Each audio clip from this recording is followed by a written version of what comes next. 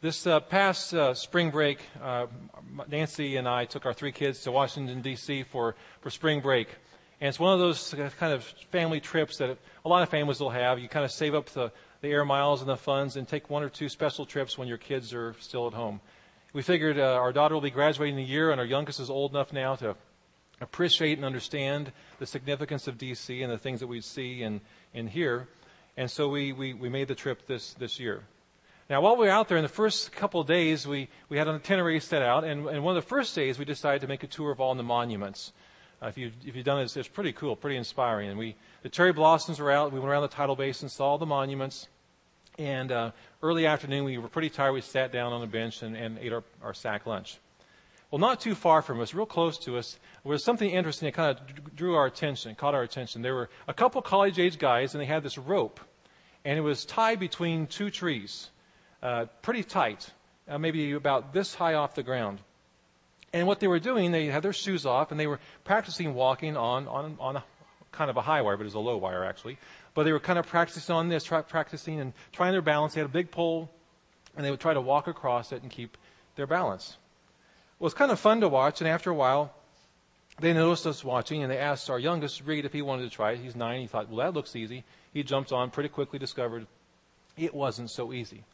And the guys told us that it takes a lot of practice, a lot of work, and a lot of balance, and you got to focus straight ahead. You can't look at certain places, and it takes a lot of balance to kind of make your way across that course to get to the end, to get to the finish line, and to do it well. Well, as my mind went back to that episode in D.C. when I was looking at this passage this week for a couple of reasons. One, it seems very appropriate when we talk about trying to run the race of faith. There's a lot of things in our lives that we kind of keep balanced. And it's easy to take our eyes off the right thing and begin to sway and lose our balance and maybe fall off or get hurt. The other reason I was thinking about it is because in this passage it talks about God as our Father and us as His children, and began to think about parenting. And parenting is one of the hardest things you'll do in your life. It's been said many times. It's kind of a cliche, but it's true. Because there's so many things that you got to keep in balance to stay on course. You have to balance structure with freedom. You have to balance love with discipline. You have to balance helping them out when they're hurt with sometimes allowing them to face the consequences and the pain of their mistakes. It's a tough thing being a parent. In this passage, we talk about God being our parent, our Heavenly Father. And the good thing that we know is even though we as parents make mistakes and sometimes cause harm in our children's lives, our Heavenly Father never makes mistakes with us as His children. In fact, the Scripture tells us that God is holy and perfect, and His ways are just and true, and that we can trust Him. And so as we come to this topic today of God's discipline, let's keep in mind the fact that God is our perfect Father, and we can trust Him when He does bring discipline into our lives. Now, it's at times like this when I want to talk about a little bit now about the word discipline. It's no question this passage is about discipline. In fact, the word discipline is used 7 times. And the Greek word for discipline here is very specific. It's talking about the kind of discipline of rearing or raising a child. And the word is the idea of guiding or correcting a child to mold their behavior and to turn them away from disaster. Biblically speaking, discipline is seldom fun, but it's always positive. It's always a good thing when God, our perfect Father, is administering it. So, let's start with a definition of discipline, of God's discipline. The discipline of God is when, as a result of sinful actions or attitudes, a painful circumstance is allowed into our lives with the purpose of changing our life and transforming our hearts. Let me repeat that.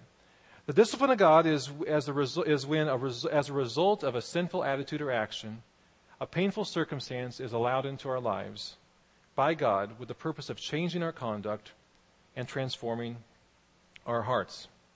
Now, a couple things to clarify here as we look at discipline and the definition of discipline.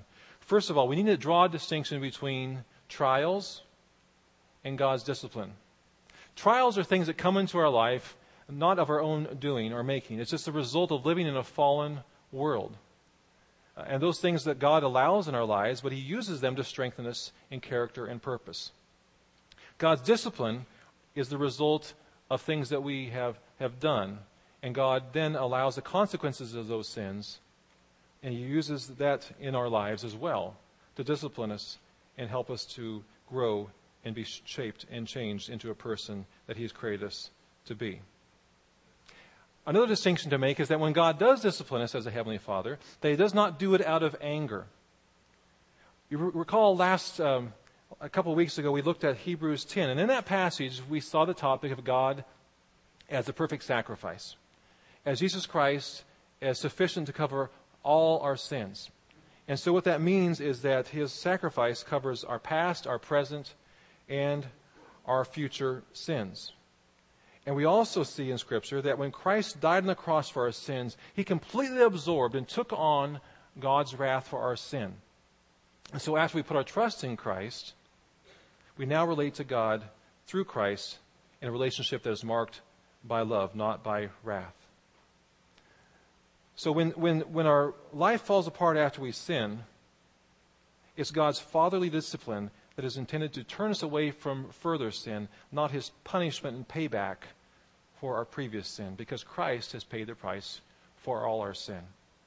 There's a big difference. We need to make sure we distinguish that, make a distinction there, so that we don't have a wrong perception of God and his love for us. Secondly, we need to know what God is after when he does discipline us. He's after about making a change in our hearts. He wants to see our behavior change, not just for external reasons, but from internal motivation. For instance, if you're in school and somebody goes through your locker and steals something, and they get caught and they get disciplined, often the focus of discipline is primarily upon changing the behavior. But God's aim is much, much deeper. He doesn't want you just to have good lives on the outside. He wants you to have good hearts and good lives motivated by good hearts and a life of love and devotion and submission to God. So when we talk about God's discipline, we have to remember he's not just about changing our behavior. He's about changing our hearts. Another thing to think about that we see from the Scripture is that in verse 5 we see that when we are disciplined, we should see it and receive it as a sign that we are God's children. Where it says, "And you have forgotten that word of encouragement that addresses you as sons and daughters. Do not make light of the Lord's discipline, and do not lose heart when he rebukes you, because the Lord disciplines those he loves, and he punishes everyone he accepts as a son." In Revelation 3:19, Jesus said this, "Those whom I love I reprove and discipline, so be zealous and repent." Now, if as parents we do not discipline our children, we'd be terrible parents, wouldn't we? Our children would grow up never understanding that their actions have consequences. They would grow up never seeing that the world does not revolve around them, and they would be totally unprepared for relationships in life in the real world. And it'd be our fault as parents. But if we love them as parents, then we do allow them to face the consequences of their mistakes. And if we love them, we do use tough situations in life to help shape them and to grow their character and their ability to be responsible people who have healthy, God-honoring relationships and lives. But from the perspective of kids, it's not always that easy for them to see. They can experience pain and they look for somebody to blame, and often it's the parents. Or when things get tough or rough, they want us to step in and to fight their battles instead of letting them fight through it and grow stronger in character.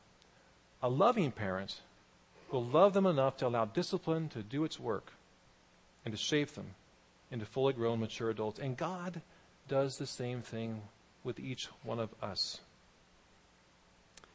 Let me let you in on a little secret. As Christians, when we are pursuing Christ wholeheartedly, our lives tend to get harder. They tend to get harder for a lot of reasons. Sometimes trials are brought into our lives to strengthen us. Sometimes it gets hard because we're going against the crowd and we get blowback. And sometimes God steps in and disciplines us when we make a mistake or sin.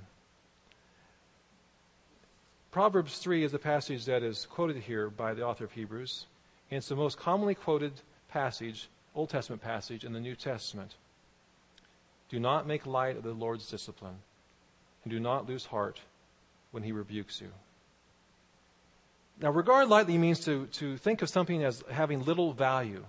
And our tendency can sometimes be when God brings discipline into our lives, okay, I got it now, God. I got it now. Let's move past this. And alleviate the consequences, remove them from my life. But we're encouraged to have the attitude of we're taking God's discipline in and staying under it and allowing his discipline to bring us to a greater level of holiness and discipline and joy in him. But sometimes we have to learn our lessons. Michelle Akers was one of the world's best soccer players in the 1980s and 1990s. And in 1991, when the U.S. women won their first World Cup, she scored 10 goals in 5 games, including the championship winner. She signed an endorsement deal and became the first women's soccer player to have a paid sponsor. She played professionally in Sweden. She had drive and tenacity, and she even tried out to be the place kicker for the Dallas Cowboys. She didn't make the cut, but she did kick a field goal to 52 yards. But just as her professional life was rising, her health was beginning to decline. By 1993, the woman who used grit and determination to make life happen found her life unmanageable. She writes, "Each day I felt like I had flown to Europe with no food or sleep, then flown right back and trained for hours." Doctors discovered that she had chronic fatigue and immune dysfunction syndrome. She said, when it was really bad, I couldn't sit up in a chair. The racking migraines stranded me at home, unable even to get up to brush my teeth or to eat. For the first time, she could no longer count on her old friends, hard work, grit, and determination. She had to find a new way to cope. I couldn't bear not to be the best in the world, not to be the one who could bounce back from any injury. It was the only me I knew. When her marriage of 4 years broke up, she had reached the end of herself. I was so sick I couldn't take a 5-minute walk without needing 2 days on the couch to recover. I was forced to spend a lot of time thinking about who I was. I didn't like what I saw. You see, she had put her trust in Christ as a high school student, but ignored God in college and after graduation. And now, sick and alone, she reluctantly finally accepted an invitation from her strength and conditioning coach to go to church with him in Florida.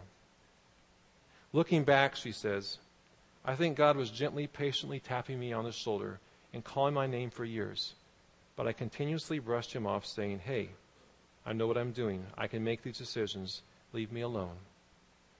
Then I think God finally said, okay, crossed his arms and looked at me sadly, because he knew I was going to make a lot of mistakes by ignoring him.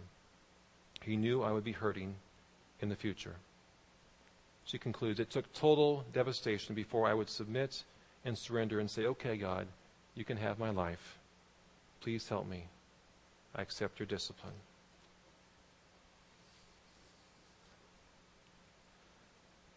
God's motive whenever discipline comes into our lives is always love. But don't be surprised if we ignore him that he'll have to use a bigger and bigger metaphorical stick to get our attention. He is the perfect parent with the perfect intentions and will for us, all with the purpose of shaping us, helping us, and growing us into the person that he's created us to be.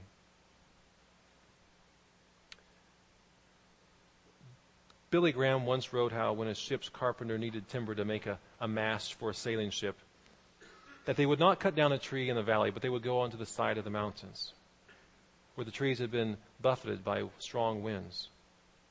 These trees, the carpenter would know, would be the strongest of all, because the hardship of the winds and the storms had made them strong to the core and toughened their fiber. God will allow certain things to come into our lives. Sometimes they're of our own doing, sometimes they're not. But in all things, God works to use those things to strengthen us in character and to change and transform our hearts for his glory. Verse 11 concludes, no discipline seems pleasant at the time, but painful. Later on, however, it produces a harvest of righteousness and peace for those who have been trained by it. Would you pray with me? Dear God, we thank you that you love us as we are, but you also love us too much to leave us as we are. Thank you, God, that you allow trials to come into our lives to help us grow, mature, and become strong. Thank you that you love us enough as our Heavenly Father to allow us to undergo discipline, to grow and mature, to let go of wrong attitudes or actions or priorities, and to hold on to your truth. And we know, Lord, the result, if we do so, will be joy and peace and righteousness, strong character, and a pure and transformed heart. God, I pray for each graduate and each confirmand here today, that as they go through this life, for how many ever years you give them, that they would be focused on you, their eyes fixed on Jesus, that they would be teachable, learn quickly from their mistakes, and pursue you, Lord, with all their heart, soul, strength, and mind. We give them to you, and we ask that you bless them. In Jesus' name, amen.